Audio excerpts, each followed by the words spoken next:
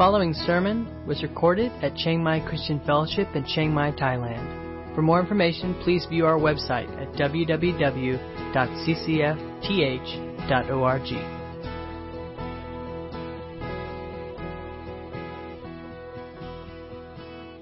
So let me start this morning by asking you a question. Hopefully it's a question that all of us can resonate with. And that is the question of, have you ever had a problem with miscommunication? Maybe it was something in your family. Maybe it was something between you and a work colleague.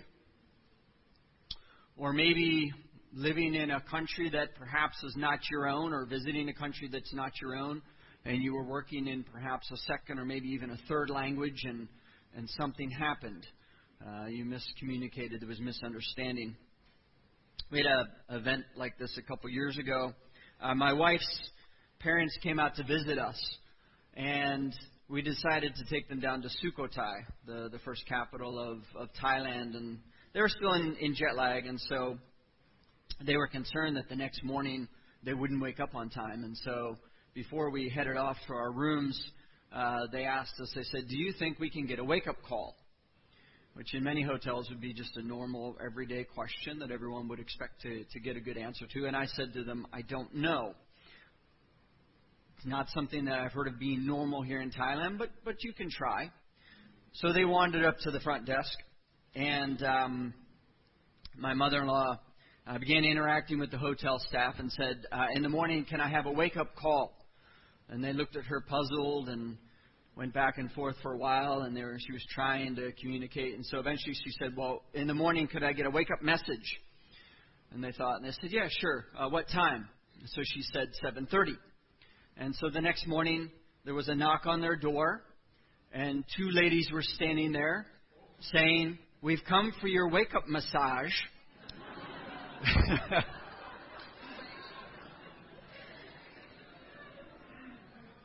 Miscommunication, misunderstanding. What they needed was an interpreter. They needed somebody as a go-between to help them communicate the message of what their expectations were and what they were hoping to accomplish. Today, as we look at Exodus chapter 39, the majority of this text that we're looking at has to do with the garments of the high priests. And the high priests within the time of the Old Testament served as a go-between. They were a go-between the people of Israel and God. They were there serving, performing sacrifices, but also communicating at times on behalf of God to the people. So Exodus chapter 39 it's got two sections. The first section is verses 1 to 31, which talk about the garments of the high priest. And the second section is verses 32 to 43, which talk about the overall completion of the tabernacle. But one theme that sticks out within this chapter is obedience. The people of Israel obeyed God. They followed all of the instructions that they were giving concerning the building of the tabernacle. So many times in this chapter, we encounter the same phrase over and over. As the Lord commanded Moses, or as Yahweh commanded Moses. So I'm going to read through chapter 39, and I'd like you to read along with me. It's not going to be up here on the screen. So if you've got a Bible with you, if you've got a device with you, open up to Exodus chapter 39. And I want you to see how many times within the chapter here we encounter the phrase, as the Lord commanded Moses. So we're right into the instructions concerning the priestly garment, starting with verse 1. From the blue and purple and scarlet yarns they made finely woven garments for ministering in the holy place. They made the holy garments for Aaron, as the Lord had commanded Moses. He made the ephod of gold, blue, and purple and scarlet yarns, and fine twined linen. And they hammered out gold leaf, and he cut it into threads to work into the blue and purple and the scarlet yarns, and into the fine twined linen, in skilled design. They made for the ephod attaching shoulder pieces, joined it at its two edges. And the skillfully woven band on it was of one piece with it, and made like it of gold and blue and purple and scarlet yarns and fine twined linen, as the Lord had commanded Moses. They made the onyx stones, enclosed in settings of gold filigree, and engraved like the engravings of a signet, according to the names of the sons of Israel. And he set them on the shoulder pieces of the ephod to be stones of remembrance for the sons of Israel, as the Lord had commanded Moses. He made the breastpiece in skilled work, in the style of the ephod, of gold and blue and purple and scarlet yarns and fine twined linen. It was square. They made the breastpiece doubled a span its length, and a span its breadth, when doubled. And they set it in 4 rows of stones. A row of sapphire, topaz, and carbuncle was the first row. And the second row, an emerald, a sapphire, and a diamond. And the third row, a jacinth, an agate, and an amethyst.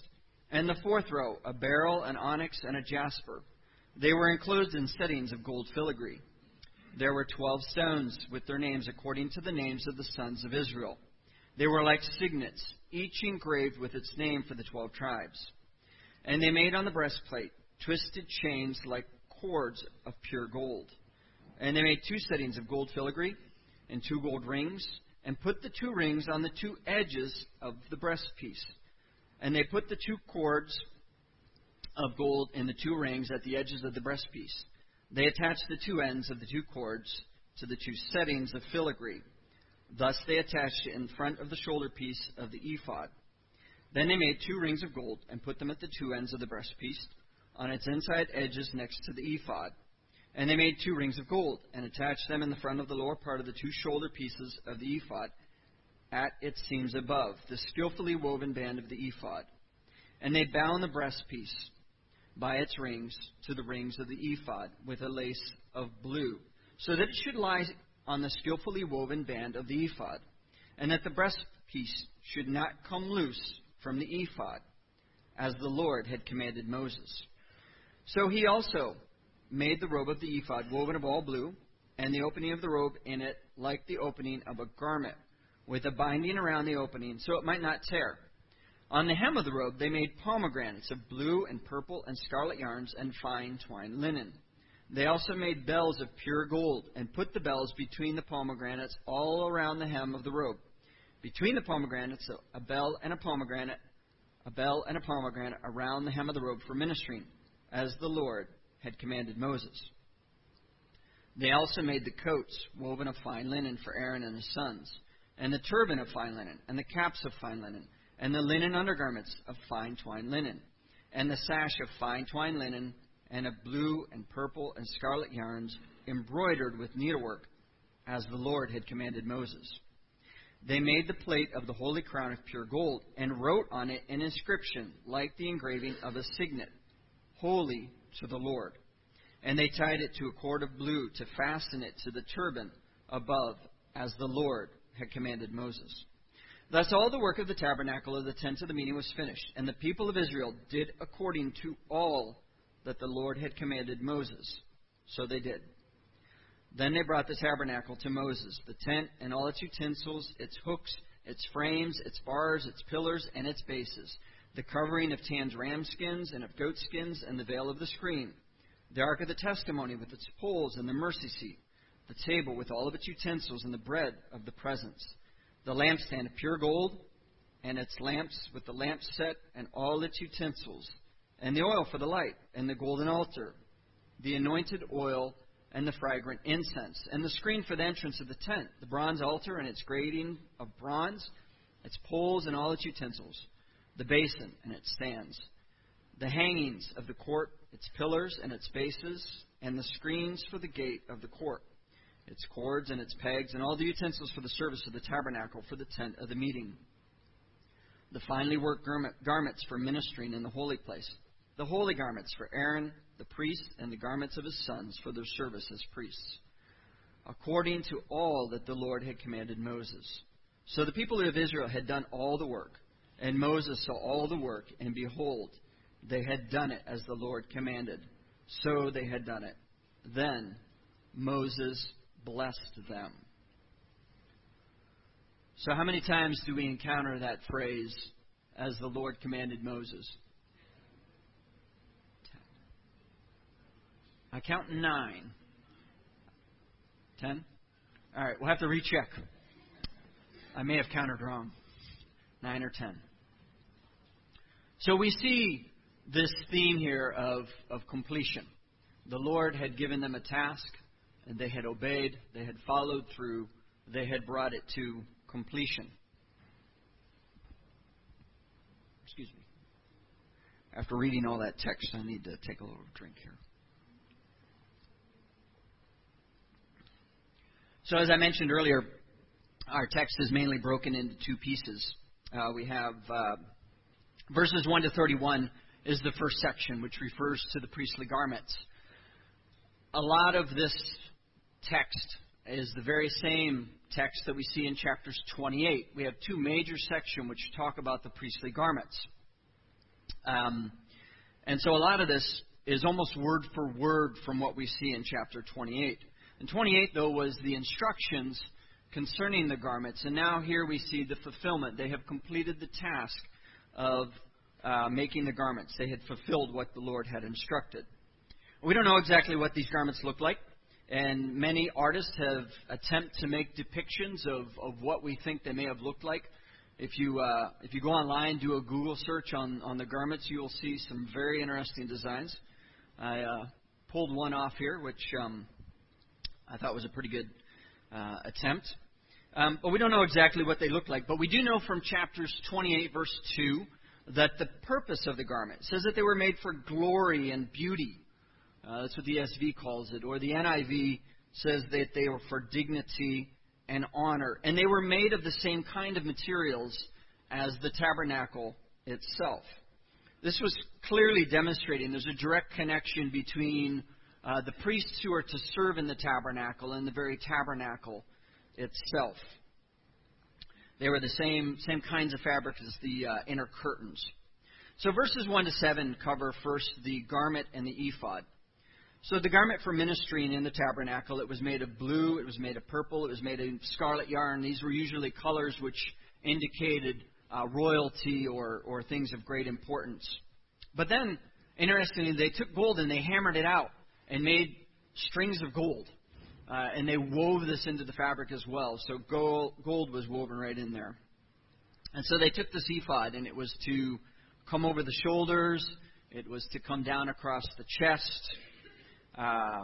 And then the breastplate would eventually sit upon that ephod.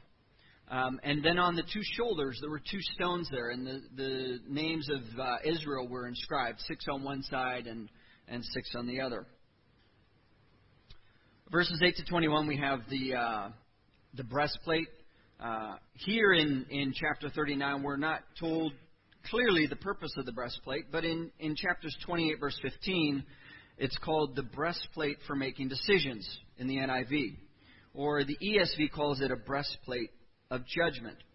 It's a square piece. It's made from the same materials as the ephod, and it's got the 12 stones with the names of the 12 tribes inscribed upon it. But then additionally, in chapters 28-30, Moses is instructed by God, and in the breastpiece of judgment you shall put the Urim and Thummim, and they shall be on Aaron's heart when he goes in before the Lord. So it seems that these two stones were either set into the breastpiece, or more likely they were probably stored in the breastpiece, and they were used to determine God's will. 1 Samuel, there's two occurrences in which David uses this as a means of determining God's will. So 1 Samuel 23, 8 to 13, this is the time when Saul is pursuing David, chasing him. It says, Saul summoned all the people to war, to go to Keilah to besiege David and his men. And David knew that Saul was plotting harm against him. And he said to Abiathar the priest, bring the ephod here. Then David said, O Lord, the God of Israel, your servant has surely heard that Saul seeks to come to Keilah to destroy the city on my account. Will the men of Keilah surrender me into his hands? Will Saul come down, as your servant has heard? O Lord, the God of Israel, please tell your servant. And the Lord said, he will come down. Then David said, will the men of Keilah surrender me and my men into the hand of Saul? And the Lord said, they will surrender you. Then David and his men, who were about 600, arose and departed from Keilah, and they went wherever they could go.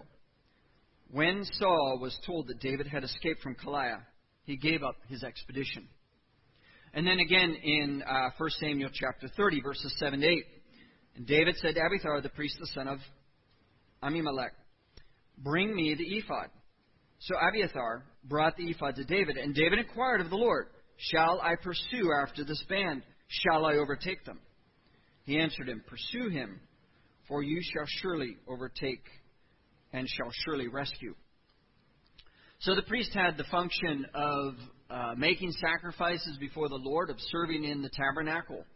But there was also a very clear connection here where at times the high priest was a conduit for God's communication to his people. The priest helped connect the people to God. Verses 22 to 29, we have the robe and the coat. The robe of the ephod was a single piece of blue. The fabric had an opening at the top so that it could be worn, pulled over. And on this, the bottom, they had alternating bells and pomegranates.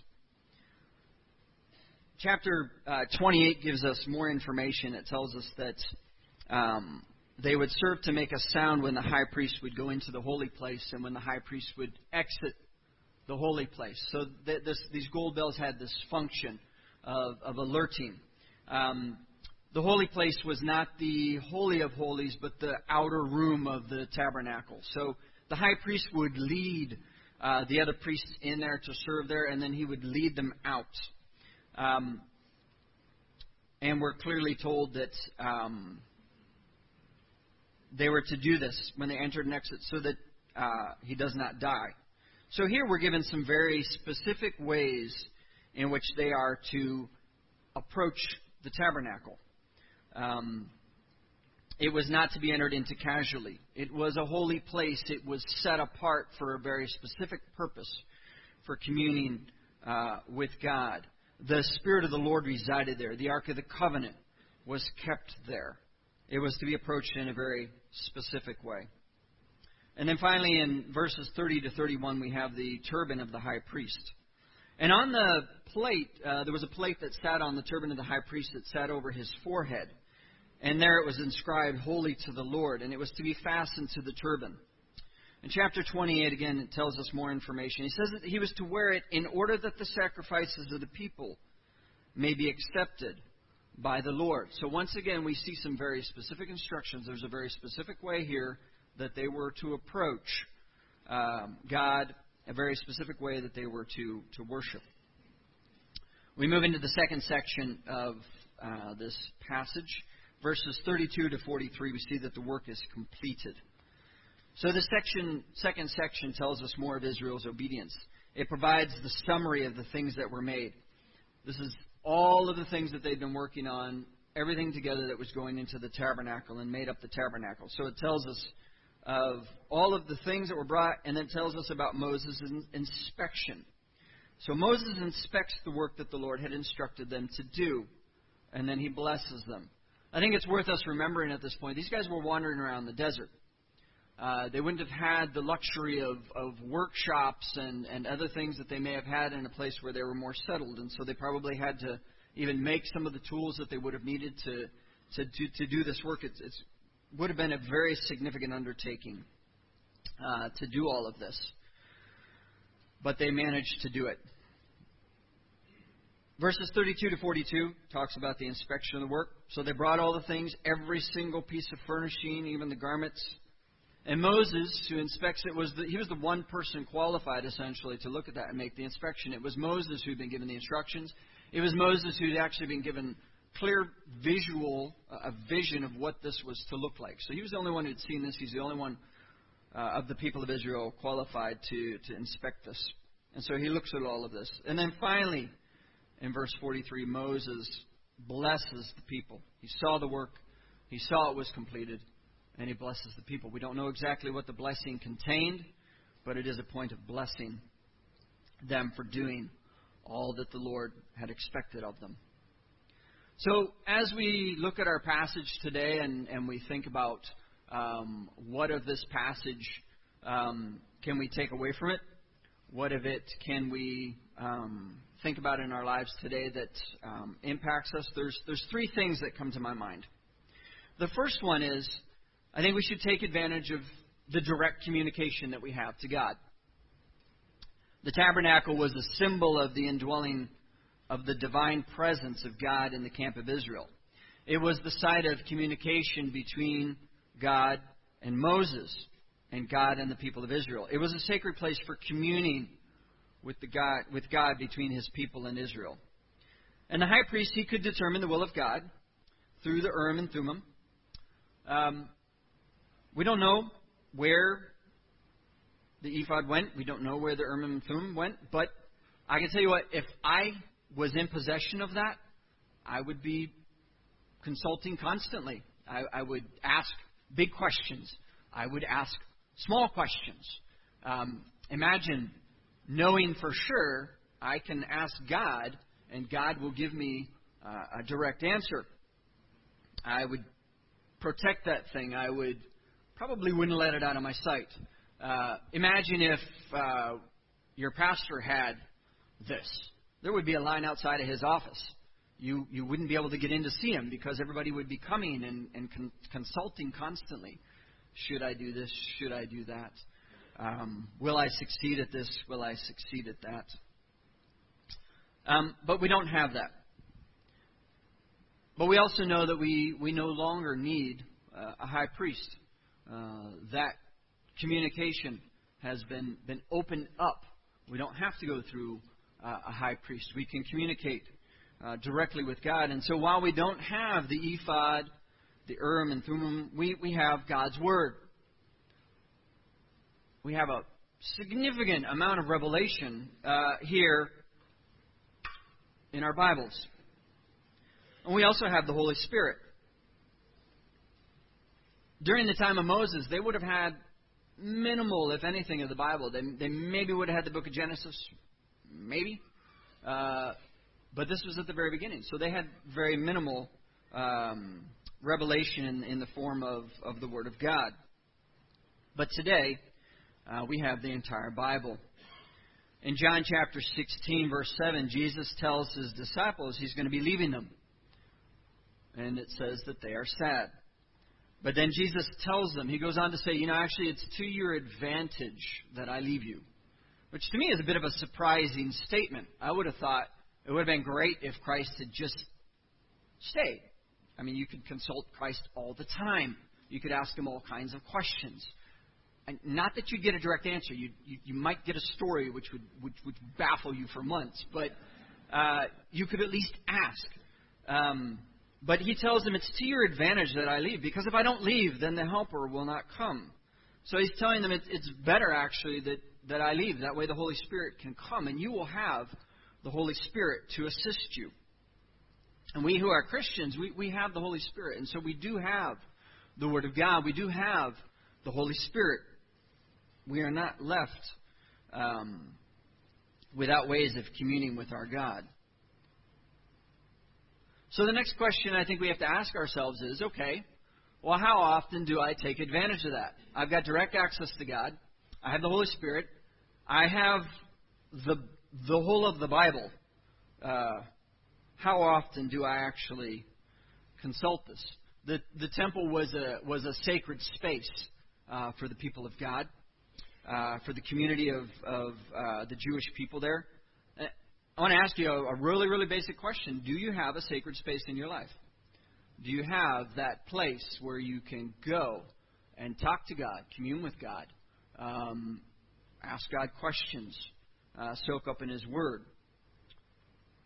And while I said this may seem like a basic question, you may say to me, Ryan, this is Discipleship 101.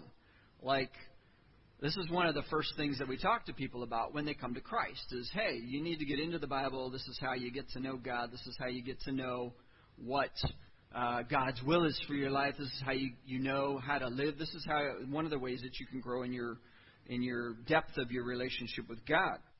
But actually, I think it's a question that we have to come back to again and again, because the reality is, as we move through different seasons of life, and we get all kinds of different pressures coming in on our life, our schedule changes.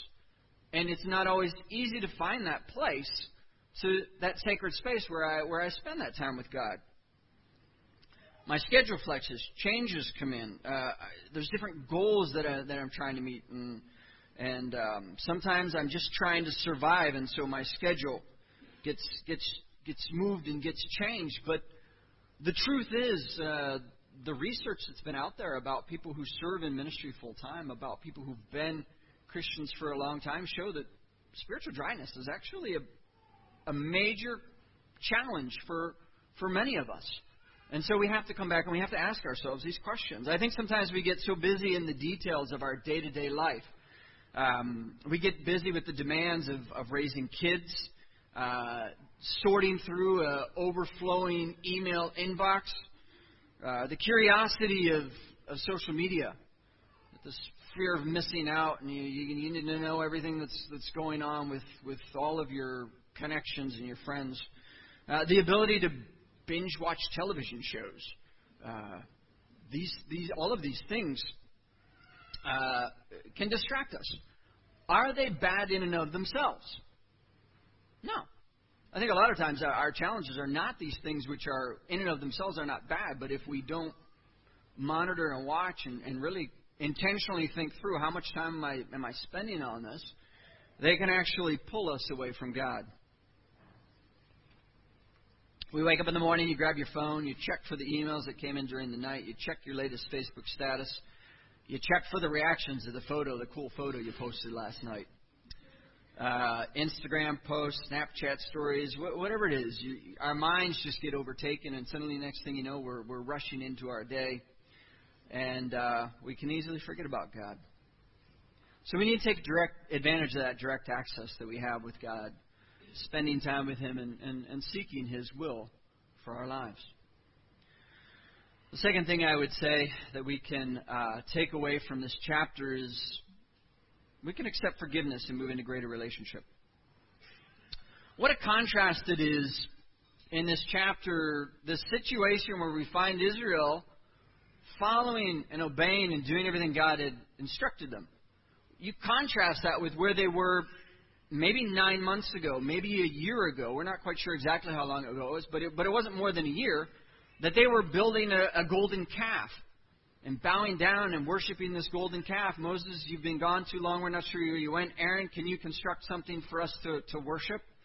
And so there they are, bowing down to this golden calf. But now, 9 months later, a year later, they're doing everything that God had instructed them, and they're being blessed for following His specific instructions. Recovery from sin is possible. Moving beyond that place of being stuck in your sin is possible. Maybe you've had a golden calf experience. Maybe you did something that you knew was wrong. You turned your back on God. You knew it was wrong, but you did it anyways.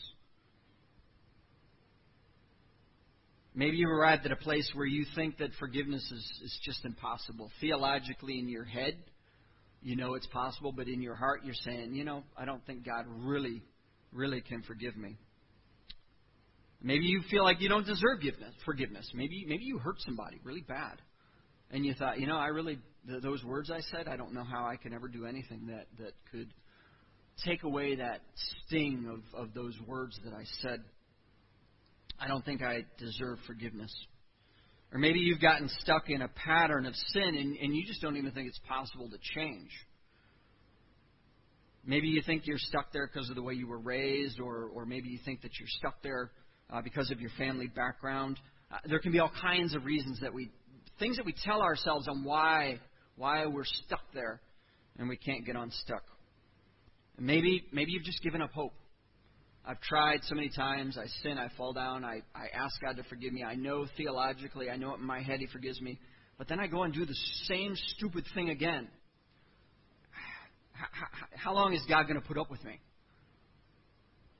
I begin to tell myself that I don't think I can change. I just give up hope and I just live there where I am. I'm stuck. If God can forgive the Israelites who fashioned this golden calf, an image of something that God created, rather than the Creator God, The God who had so powerfully led them out of Egypt not that long ago. If God can forgive them, He can certainly forgive us as well. He can help us get unstuck from where we're at. And now, in fact, following this golden calf episode, I mean, it's not like God said, okay, you know what? You guys messed up. I'm just going to kind of let you be. I'm actually going to go find another people who actually are interested in following me. Here at this point, He actually works with the people, and He says, okay, I'm actually going to give you the ability to increase in your relationship with me, to grow in your relationship with me. And so He gives them the instructions on how to build the tabernacle, on how to build a relationship with God. He uses the people of Israel to do many, many different things in the world. In fact, He uses the people of Israel to be the people through whom He would send His Son, through whom Jesus Christ would come, through whom redemption would be available to all of us. So God can forgive us, and He can even take our relationship with Him to a new depth, to a new level. It is possible. The third thing I think we can take away from this passage, I would say, strive for the blessing. Strive for the blessing. The people of Israel fulfilled everything that they were instructed to do in making the tabernacle. They were given clear instructions. And they did it. They did all of them. Like their example, may we strive to fulfill what God has instructed us to do. A couple weeks ago, David preached about, talked about the artisans who were given the responsibility for the craftsmanship of what would go into the tabernacle, Bezalel and Oholiab. They strove to complete the work of God, doing it to the highest quality that they could. You know, I'm sure as they were doing this work, there were probably lots of people who came along and just gave them their opinion. You know, I think you should just tweak that a little bit there, and that's pretty good, but keep working on it.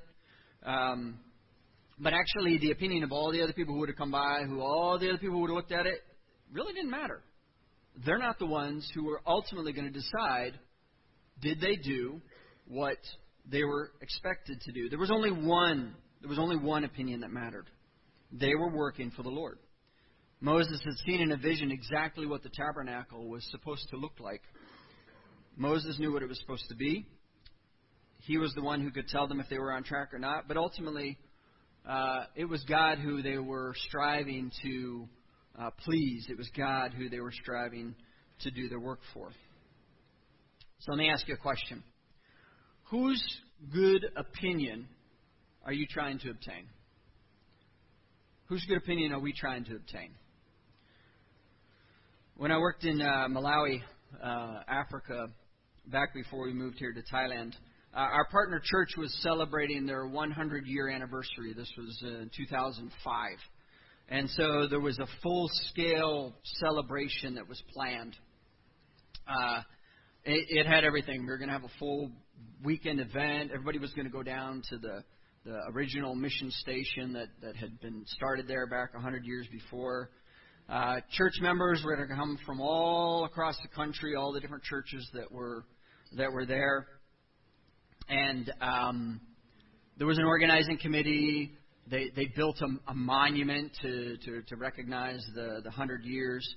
Special fabric was manufactured and printed so everybody could make special dresses and shirts and suits out of this special fabric that commemorated the 100 years celebration. And then somebody who had connections invited the president. Well,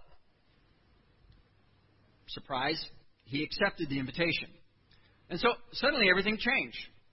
Now suddenly the organizing committee is having to deal with the protocol. There's all kinds of protocol when the president comes. There's security personnel involved. There's military personnel. The local government gets involved because they're like, well, we need to repair the road up to the mission station so all of the people who need to get there can get there. We need to find a place for the president's helicopter to land. Suddenly everything changed. People are beginning to think, how can we make a good impression on the president? What can we do to make a good impression? This thing's going to be televised across the country. It's going to be on the radio. What kind of impression do we want to make to the nation? And if the president sees the conditions of the road, surely he'll want to, just sign something with his pen and get that road paved.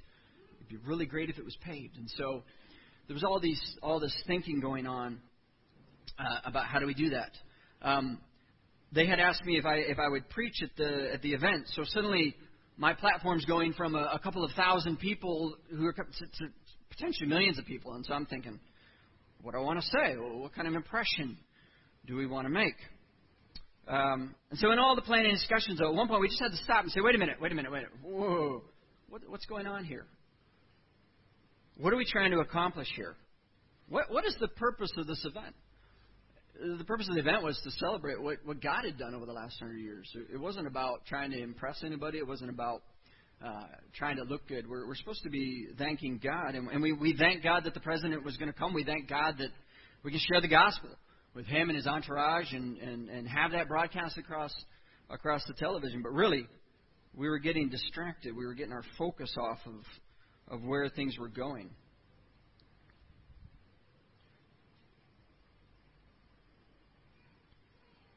We were getting distracted by trying to gain the favor of somebody important.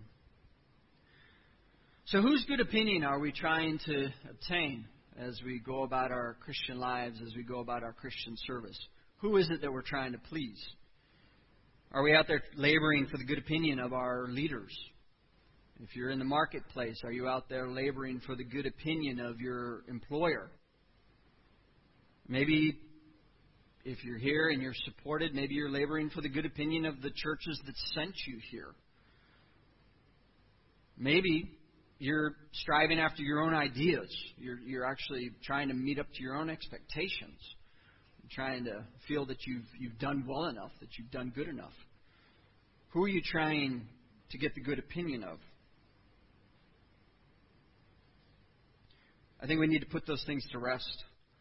We need to strive after the only one opinion that really matters. At the end of time, at the end of day, there's only one opinion that matters, and that's the opinion of our Heavenly Father. He's the one that we need to strive after. To one day hear, well done, good and faithful servant.